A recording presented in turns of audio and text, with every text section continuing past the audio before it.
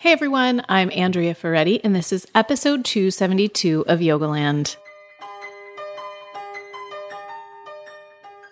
Well, hi there, Jason. It's been so long since you've been behind the mic. I don't even know what we talked about last. I don't know. Probably teaching yoga, practicing yoga. Yeah. So today we're going to talk about your brand new, first time, online only, 200-hour teacher training that's coming up. Is this an official infomercial session?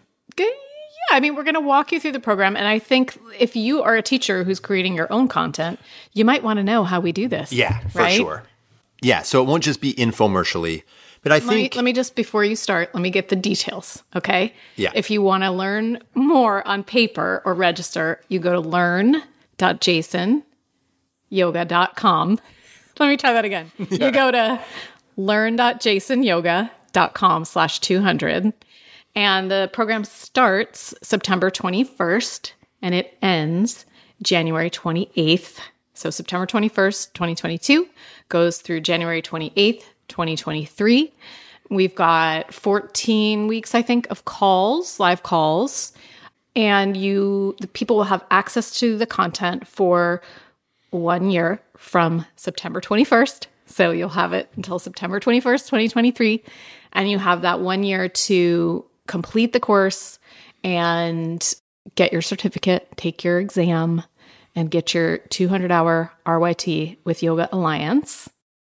And I'm giving the nuts and bolts because he asked me not to give the nuts and bolts. He's dying to just jump in here and start talking. I'm good. But okay. Just sipping coffee. So the way that we are setting it up is obviously there will be a lot of information that's pre-recorded. That's how online works. That's what makes it flexible. And that's also what allows us to be really concise and organized and get through all the information that we need to get through.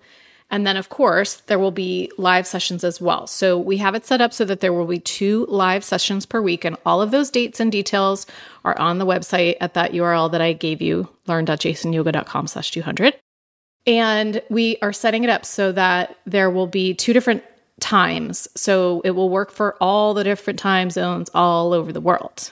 Okay? Because we hope to see people from all over the world. And the expectation is that you make it to 1 live call per week. There are, of course, exceptions. If you get sick, if you're having a baby, whatever it is, you can watch it in the replay. But yeah, we're excited. And then the other thing to know is that the reason it's that period of time that of those dates is longer than 14 weeks, but it's falling over a lot of holidays. So we are taking 2 weeks off in October while Jason's in London. And then I think a week or 2 off in November, and then 2 weeks off for the Christmas New Year holiday. And again, all those dates can be found on the website. So that's like the Uber structure. But I wanted to talk to you about just kind of how you conceived of moving a 200-hour teacher training online and how you are going about it.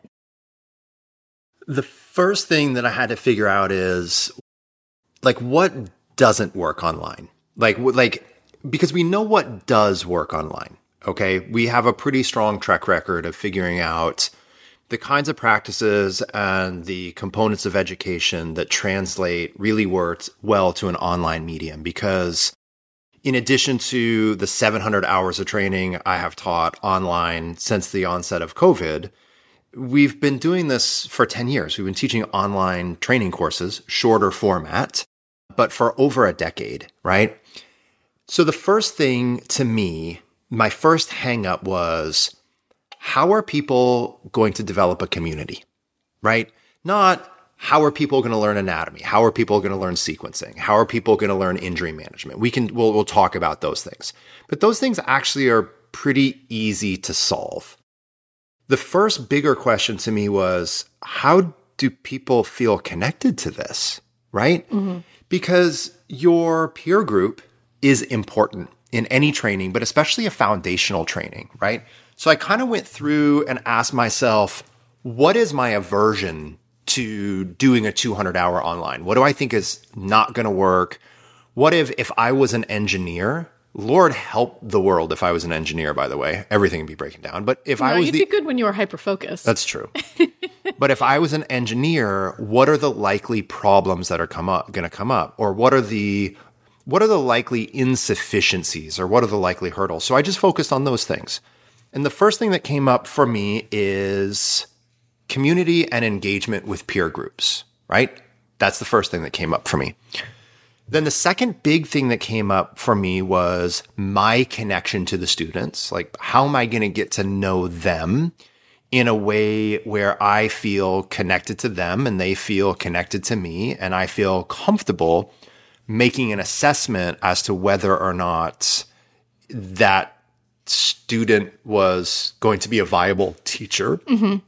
And then the third big challenge that came up to me, honestly, was how do I help students actually learn to teach? We're giggling because our dog has just decided to eat, it is so loud. She only eats when Mama is nearby. So finally, I have come downstairs for the day, and it is the loudest I've ever heard her eat. Yeah, ever. It's pretty classic. Yeah. Right. Okay. So again, those were really the three things that I wanted to sort through first. And I'm going to give the answers to those things, but I want to say it's taken 2.5 years to figure out the answer to those things. Yes. I did not quickly adopt an online format for a 200-hour program. I quickly adopted an online format for a 300-hour program because in ways, when you're already teaching and you already have a 200-hour program and you're doing a 300-hour program to refine your skills and increase your knowledge base, you already know much more about the experience of teaching. You kind of know what you don't know. You know what the experience of being a teacher is like, and you probably already have at least a little bit of community, right? So in a 300-hour program— You've already gone through that transformative experience of a 200-hour. Correct. It's really a 200-hour, there's nothing like it. No, there's not. Of your inner transformation. No, it's really integral. Like the foundations of whatever you do are really integral to the future of how you do that thing. And so I didn't want to quickly transition into it. I didn't feel like it was appropriate. I thought to myself, look, I could throw 200 hours of content up pretty quickly and pretty easily because I've taught this stuff for 25 years. But it wasn't until I figured out ways of managing what I saw as the primary obstacles that I have felt comfortable moving forward, right? So the first thing is community, okay? And one of the things, actually, there's really 3 layers to the community, especially for this 200-hour program. The way that we're doing the 200-hour program is a little bit more overtly structured than the 300-hour program. So in the 300-hour program, for each 100-hour module, we have this 2-week intensive of live Zoom. And we have and everything else is online. And those sessions where we're live, in a lot of ways, are pretty open-ended, and they're very student-directed. So on any given day, I'll say, okay, what anatomy questions are coming up for you? Okay, what technical questions about postures and the knee joint are coming up for you? What injuries are coming up for you? So I will give a little bit of a lead in, but for the most part, those hours that we spend together online via Zoom are kind of like big group, or it's actually a small group. It's like group office hours. But for the 200-hour program, we need more structure. We need the group to feel more of a cohort experience. We need to have a sense that, oh, you're working through this chapter, I'm working through this chapter. So it's much more overtly scheduled. There's still flexibility because you have access for a year, but it's much more scheduled. So on any given week, people are to have watched X, Y, and Z video, right, and be prepared to talk about X, Y, and Z, right? So again, it's still highly flexible, but I'm not leaving the timetable quite as much to the student's discretion. Right. Because you think about anyone that's in a more formative experience, you will benefit from greater guidance. Yeah. And then when you are in a less formative phase of development, I think you can be more student-led, more independent study-led. So anytime someone has more knowledge and more, I don't know if this is the right metaphor, but water under the bridge, I think there's greater independence. There should be greater independence and self-direction. But when you're just learning a thing, you need more structure and more of an organized timetable and more community. So knowing not just, oh, there are these people doing this course, but everyone is focusing on the same thing this week. That's one layer to it. Another layer to it is we have in all of our sessions, all of our in-person sessions, a small amount of small group breakout rooms with structured questions, right? And with structured conversation. So is getting together on Zoom as intimate as getting together in the same room? It's probably not. But there are ways of managing and working with Zoom where we have 20 minutes and a group of 4 people and questions about, what they learned and practiced this week. Anytime where the teacher is out of the room and people are in that room, there's an organic connection that happens, right? Mm-hmm. And I think about this actually when COVID was first happening. You remember how Yoga Alliance reached out to us and asked us for our best practices. And we gave them some best practices. And one of the things that they said to us was one of the most challenging things to replace is what they called water cooler time. That remote work, right? This is different, but remote work or remote education lacks water cooler time. Yep. That time where you're just lounging, chatting. Yeah. And where you're processing and you're making those bonds by just being together. Yeah. Right? But not together in a structured format. You're just together. We've had incredible success with this in the 300-hour training. So getting small groups together consistently with each other and then bringing that to the larger group. So, and things that are pretty conversational. So my goal in those small group breakout sessions are not to, that's not where you're going to have some long, deep conversation about, the meniscus and this and that. It's a little bit softer touch. It's a little bit more about our experience of practicing yoga and our experience of transitioning to teaching yoga and our experience with this week's content and so forth. Right. Oh. And then another layer that we have for all of this, which has been really incredibly helpful with the 300-hour training, are small group mentors, of having groups of people meet with an assigned mentor that has graduated from my course, from my advanced course. Right. And so those are some of the primary things that we do to help people get to know each other, to help people connect, to help people have peers. Three of the solutions you've come up with are organizing the content so that everyone is moving through it at the same time in terms of the discussions, the led discussions, making sure that you have them break into small groups regularly and actually get to have some time to get to know each other, not just talk strictly about sequencing and asana, but getting to know each other time. And then having a very experienced mentor as lead small groups. And I will say, I know all of your mentors and I love them all. They're exceptional. They really are. They really are exceptional people. So the thing about the mentors is the people that I've chosen to have as mentors, they can provide things that I can't provide. Not that they have a knowledge base that I don't have, but they have different life experiences than I have. Yeah. And one of the biggest challenges with most 200-hour trainings is most 200-hour trainings are ensemble led, meaning one teacher teaches the sequencing, a different teacher teaches the anatomy, a different teacher teaches the philosophy, a different teacher teaches X, Y, and Z. That can be good in that you get a specialist to do each one of those things.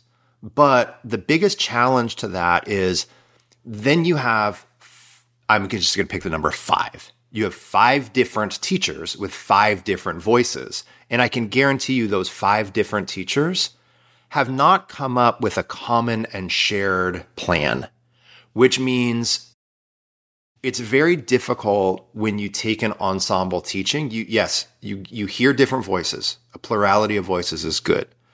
But the things that you're being taught are often not well coordinated. And the nice thing about these mentors is everything is coordinated because they've all trained under me for, all of them a minimum of 5 years, most of them longer than that. But they're their own person. So they're all drawing on the same body of work and the same, I don't want to say the same mindset, right? But the same body of work. Mm-hmm. But they're all unique individuals in and of themselves. And I think even more importantly, these mentors, I trust them as people. Right. That's how I feel too. Like I just trust them as people. Yeah. And so those are the layers that help us make sure that there's community. Yeah. And there's connection. And then what about, you mentioned figuring out how to create a bond between you and the students so that you feel like you know who they are as they graduate from this program. So I think that largely comes from the way I engage with students. In a lot of ways, this kind of sounds strange. And anyone that has trained with me in person knows, I don't mean this inappropriate at all, but I'm really casual. I am a very easy and approachable person. I am neurotic and uptight in my family. I think another way to say that is down to earth. Yeah. Mm-hmm. So I'll walk into a room and I'm going to be the one that introduces myself to others. And I'm going to start, I will immediately start talking to you about You mean they don't have to come up and kiss your feet first? Not anymore. How are they going to do that virtually? Make that happen. There's maybe Zoom will have a new icon like that. Instead of raise the hand, it has raise the hand, clap, and then roses at your feet. Give the feet a little smooch. Yeah. Yep. But even more so online. So online, I spend actually quite a bit of time, water cooler time, just asking people, hey, what's going on? How are you doing? What's going on in your life? Like, what'd you do today? Blah, Talk blah, to me about your cat. Talk to me about Tell your cat. Tell me about the dog. Yeah. Animals have no privacy. No. Spouses have privacy. Yeah. Children have privacy. But if I see an animal of yours online, I want to know about that animal. Yeah. And I'm going to pause to hear more about your question about triangle pose until I feel like I know Fido a little bit better. Yeah. So I think my personality and me just working with students to break down the barrier and to literally just tell them, hey, I'm here for you in this course. Like, we have this time. I don't want people to do this training. I want people to learn yoga really well and to see how it benefits them in their life. That's what I'm invested in. Mm-hmm. And so I really care about the experience that people have. Mm-hmm. And I try to make that explicitly clear to people throughout the entirety of the course. Yeah. So let's get into, so now Ginger is actually dreaming a little bit and barking quietly in her sleep. We'll see if that increases. That was a quick move from chomping food to whimpering in sleep. Yeah, exactly. So let's get into how the content is organized. No, this was one more thing. Oh, okay. Which is teaching. Yes, practice teaching. Practice teaching. This is so huge. Okay, so I'm gonna relay a little anecdote to you. I remember the first day of my 200-hour training, my 1,000-hour 2-year training, right? With Rodney and Richard and Patricia and Mary. And on that first day, there's 3 or 4 things that stand out. But within the first hour of the first day, we were in Warrior 2, and a woman named Sandra asked a question. And Rodney, who was teaching the class, stood up, and he said, everyone stop. Sandra, come up here, stand on this mat, please. So she walked over and she stood on the mat, and he said, I'll answer your question about Warrior 2, but first I want you to teach this group Warrior 2. I would have killed him. Oh my God, for sure. And so you know what I learned? Don't ask a question. That's probably why. Poor Sandra was like the guinea pig. The guinea pig, right? So I'm in no way that harsh. But how did Sandra do, by the way? She was fine. I actually don't really even remember. I think everyone was processing like not how Sandra did, right, but whether or not Sandra was going to have a breakdown. Right. You know? But so teachers have to teach. And like I say this all the time. Having said that, we understand that I was one of these people, will do this program without having an intention to teach. However, you have to think like a teacher. Okay. So in order to, can we address that in a second? Yes. Okay, because this is a really important point you're making. So my point on the Sandra thing is, number one, I will not put people on the spot like that. However, it is shocking. Okay, one more little anecdote.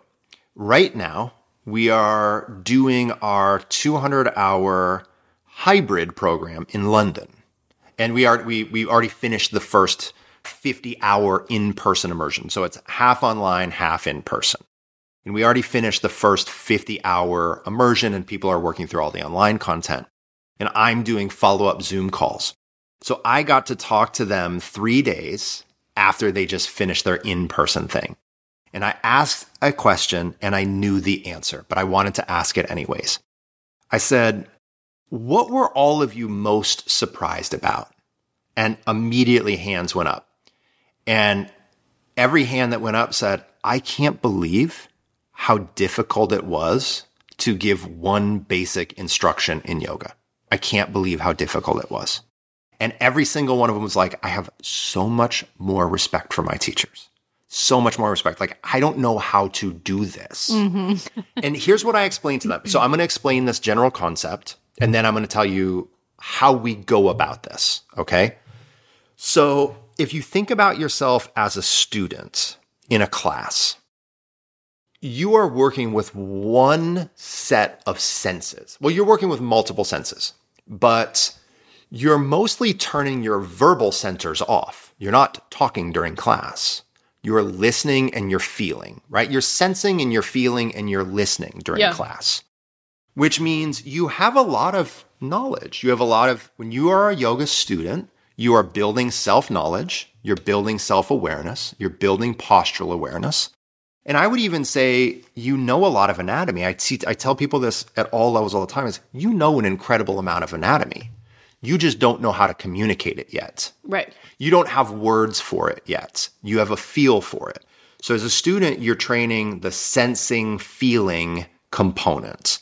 And in that way, you are it's all about interoception, right? It's all about taking in feedback, feeling it, and processing it. But when you teach yoga, you have to reverse that chain. So different. It's the reverse. It's mind-blowing. Yeah, it's the reverse. And the thing that's so weird about it is you don't know that it's reverse yet, right? You think like, I've given this example a million times. I think, well, because I like reading and I'm good at reading, I must be good at writing. No, I'm not, because I don't practice it.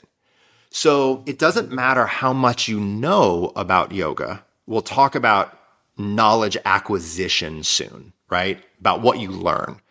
But what we have to figure out is, how do you get to the point where you start to reverse that flow and you start to communicate to others what they are to do and what you feel, right? So you go from this taking it all in and being very internal and process oriented to now you put that in reverse and you speak it out loud. Mm-hmm. And that is very difficult, but it's very doable when you have a teacher that can teach you how to do it. And it has to be done like everything. It has to be done in stages, and it has to be done progressively. So the first thing that we do, and we do this literally on day one. It's actually in the recorded content. And this is going to sound like you know me well enough to know that I am the last person that could ever do like some sort of role play, right? Like some sort of role play game. But there's something that we do that's in a bunch of the recorded content, which is I start to teach people how to verbalize what they are doing when they practice. I like that. Right? So for example, you keep it extremely simple. So you do a half sun salutation. You reach the arms up. You say, I'm inhaling, I'm reaching my arms up. I'm exhaling, I'm folding forward. I'm inhaling, I'm lengthening my spine. I'm exhaling, I'm stepping back into down dog. So the first thing that you do is you put to language your somatic experience. You just literally practice using words and having those words come out of your mouth. And the thing is this isn't about learning, because a lot of times people think, oh, I need to learn what to say. You do not need to learn what to say. You need to know how to verbally process what you are doing. Yeah. Right? Mm-hmm. Because the knowledge is actually in there. Mm-hmm. Right? So that's the first thing that we do. And we do a lot of that. I think that's really smart. Imagine I'm in Warrior 2, right? So you just literally say, you like look at your front leg and you're like, I'm pointing my knee towards my toes. I'm bending my knee more deeply. I'm lifting my right hip. I'm reaching my arms apart. I'm feeling the thigh bone descend. I'm feeling the thigh bone descend, right? And what you have to remember is when you are a teacher, there's two main things that you are going to be telling students to do. Number one, you're going to be giving action words. You're going to be telling people to do verbs. You're just literally going to be telling people to do actions. That's the one main thing that you do, is you just tell actions. And then the second thing is you invite people into inquiry, right? It's kind of like, feel your body, feel your breath, feel how this feels, feel how your mind's reacting, bend the front knee a little bit deeper. So those are like the really two big categories. And so we start with that of saying what you are doing while you are doing it. But then also, let's say you're in pigeon pose and you can just like literally verbally describe, I'm feeling tightness in the right hip. I'm feeling a little bit of annoyance and irritation and fatigue, or I'm feeling good. This feels good. So you invite yourself into that same inquiry, right? And what this does is it just trains you to get the words out. And it gives you repetitions to get those words out. Mm-hmm. The other thing is this is actually a viable way to teach. And I talk about this all the time, especially online when you are practicing with the group.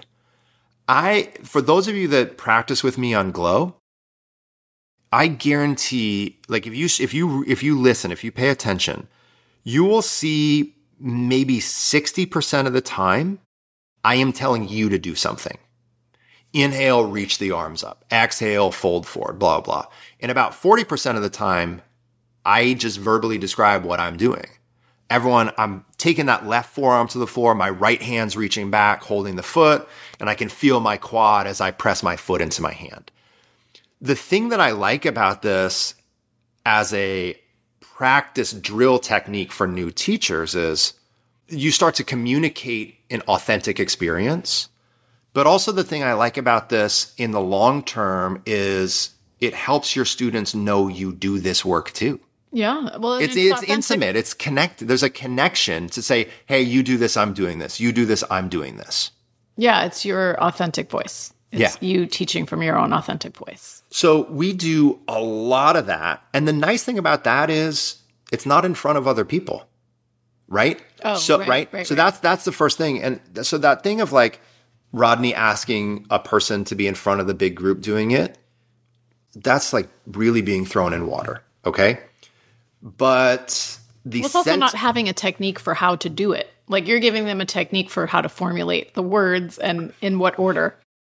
Yeah, and I don't want to be negative towards that, but I wasn't trying to. No, you're not. But our point. Listen to the podcast. Yeah, he doesn't listen to the podcast. No, but our point on this is, and this was also 22 years ago. My hope is there's been some development since then.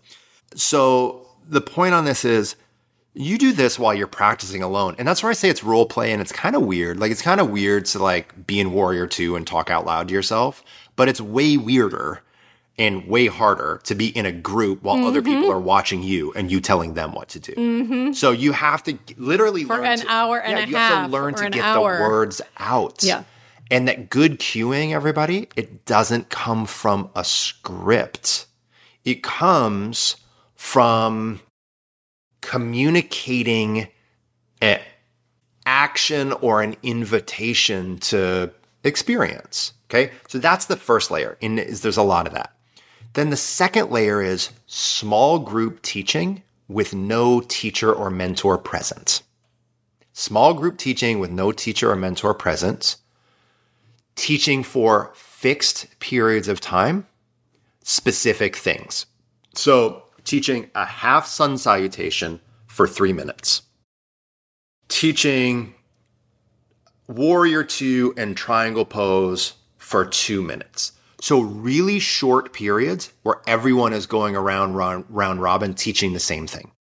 The thing to me about not having a teacher present early on is it does take some of the pressure off. If I thought today about teaching in front of any one of my teachers, it's nerve-wracking.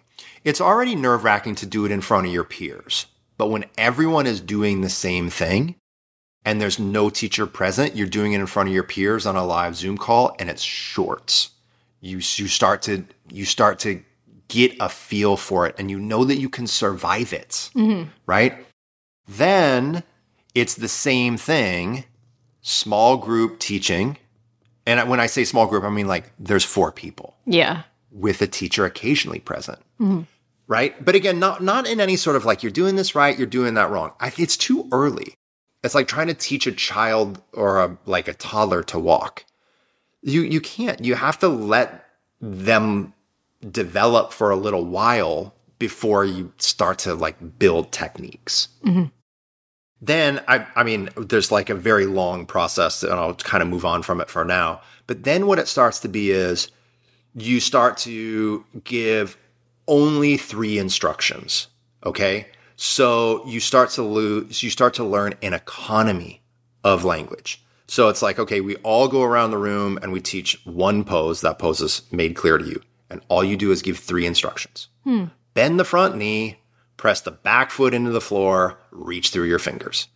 So you start to go through this process of learning, oh, I don't need to tell everyone everything I've known about every posture, right? And so this builds from the ground up in ability. And then all you do from there is you expand your time, right?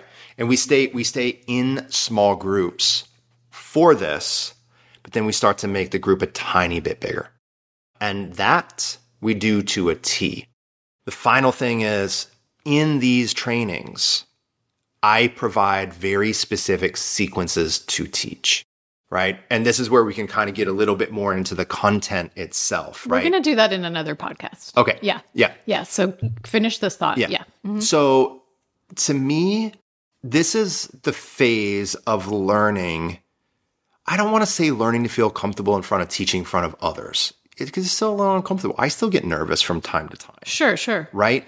But it's about skill development and acquisition. And I think it's a really smart way. It's funny, what you described is exactly how I taught myself to teach meditations. Because I never did I've done like little online trainings here and there, but I haven't done a long form meditation training, teaching meditation training. And that's exactly kind of what I did for myself, was I realized like, how do I walk myself through a meditation? Well, the first thing I do is I get into my posture. What do I say to myself? Then the second thing I do is I know that in order to feel any level of stillness or relaxation or concentration, depending on what I'm working on, what technique I'm working on, I have to like sense what's happening in my body, and I have to consciously start to let go of tension. So what do I say when I do those things? And then what's the technique that I'm working with today? So I think that's It's funny that I feel glad that I figured that out because I think what you're describing, I wish someone had, I wish I had that in my 200-hour, because we didn't spend much time practice teaching. And when I got in front of people, I was stunned. I literally felt like you said, I thought it was going to be so natural, and I thought it was going to just flow out of me because I had heard it so many times, right? So many hundreds of hours over the course of my yoga practice and training. But you do have to start to practice. How would I say it? Like, what am I thinking about when I'm doing this? How am I moving my own body in accordance to my breath? So I like that a lot. And I'm glad you broke that down for us.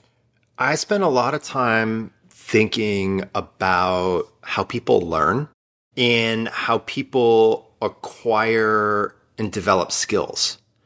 And I spend as much time thinking about how to teach as I do the content that I'm teaching. And this is where a lot of, I guess I'll be just direct about it, where a lot of trainings don't benefit from experience. Mm-hmm. They don't benefit from experience. And the focus is a lot more on developing students' practice and building postural capacity. Mm-hmm. We have to do those things too. Those are things that make it interesting. But you developing your postural ability doesn't help you communicate the teaching of yoga to anyone. It helps you know more about X, Y, and Z. But arguably, the knowledge gap is not the biggest, most immediate problem. Mm-hmm. The biggest thing that a teacher needs to be able to do is understand the basics of teaching, the pedagogy, and have a structured way to go about it and things to teach. And I've said this so many times, everyone. There are many reasons that I left the Ashtanga world, but the first thing that I taught was Ashtanga. And having a specific set sequence and having a specific set cadence and having to not have to play chess for 90 minutes during class, figuring out what was next, so forth and so on, was so valuable to me. So this is where, in the long run, I absolutely want students to find themselves. I want teachers to be themselves. I don't want minions. I don't want people that just teach what I teach. Mm-hmm. But that's the place to start. And having very specific, defined, developed skills that acquire over time in communication. I'll also say this, which is, these are the kinds. So that's why you provide these templated sequences. That's why I provide these templated sequences. Yeah. Okay. One of the things that's valuable for us about yoga is what we learn in a yoga practice, or the way we feel in a yoga practice, or how we self-regulate in a yoga practice helps us off the mat. We know that. But I think another thing in trainings is that the skills we learn to become a teacher, even if you don't become a teacher, will help you be a better manager, will help you be a better employee, will help you be more clear in partnership, right? What we learn in a training like this isn't just content, it's communication, right? It's how to more skillfully digest things, break complexity down into small parts, problem solve, and communicate. And these are skills that transcend the subject itself. Yeah, they are skills, and they're also just, I think it's an inner growth opportunity. You learn so much about yourself, and you build self-awareness, and you change and you grow, and it's a great thing. And part of the reason that happens is because it's hard. Mm-hmm. It's because it's challenging. It's because it doesn't happen in 30 seconds or less. It doesn't happen in 30 days or less. Right. It doesn't.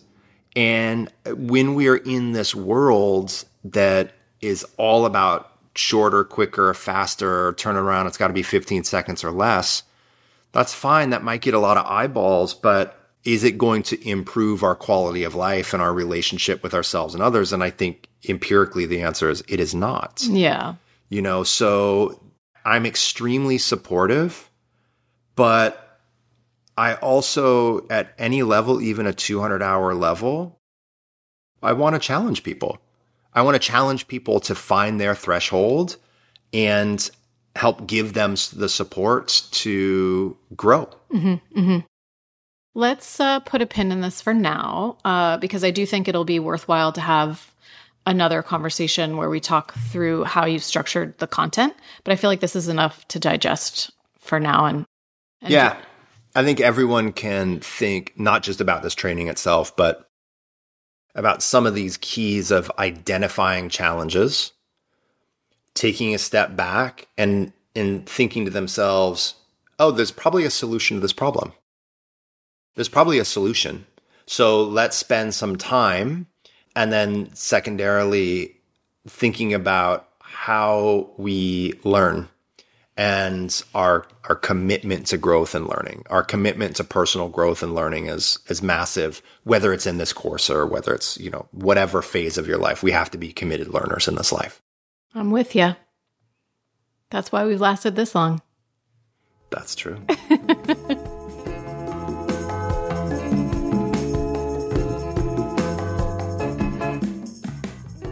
All right, everyone. Thanks so much for listening. As I mentioned earlier, you can learn more details, dates, and structure and all that good stuff if you go to learn.jasonyoga.com/200. And I can link to that on the show notes page as well, which you can find in its usual spot at yogalandpodcast.com/episode 272. Thank you so much for listening, and we look forward to continuing this conversation. Okay, enjoy your practice.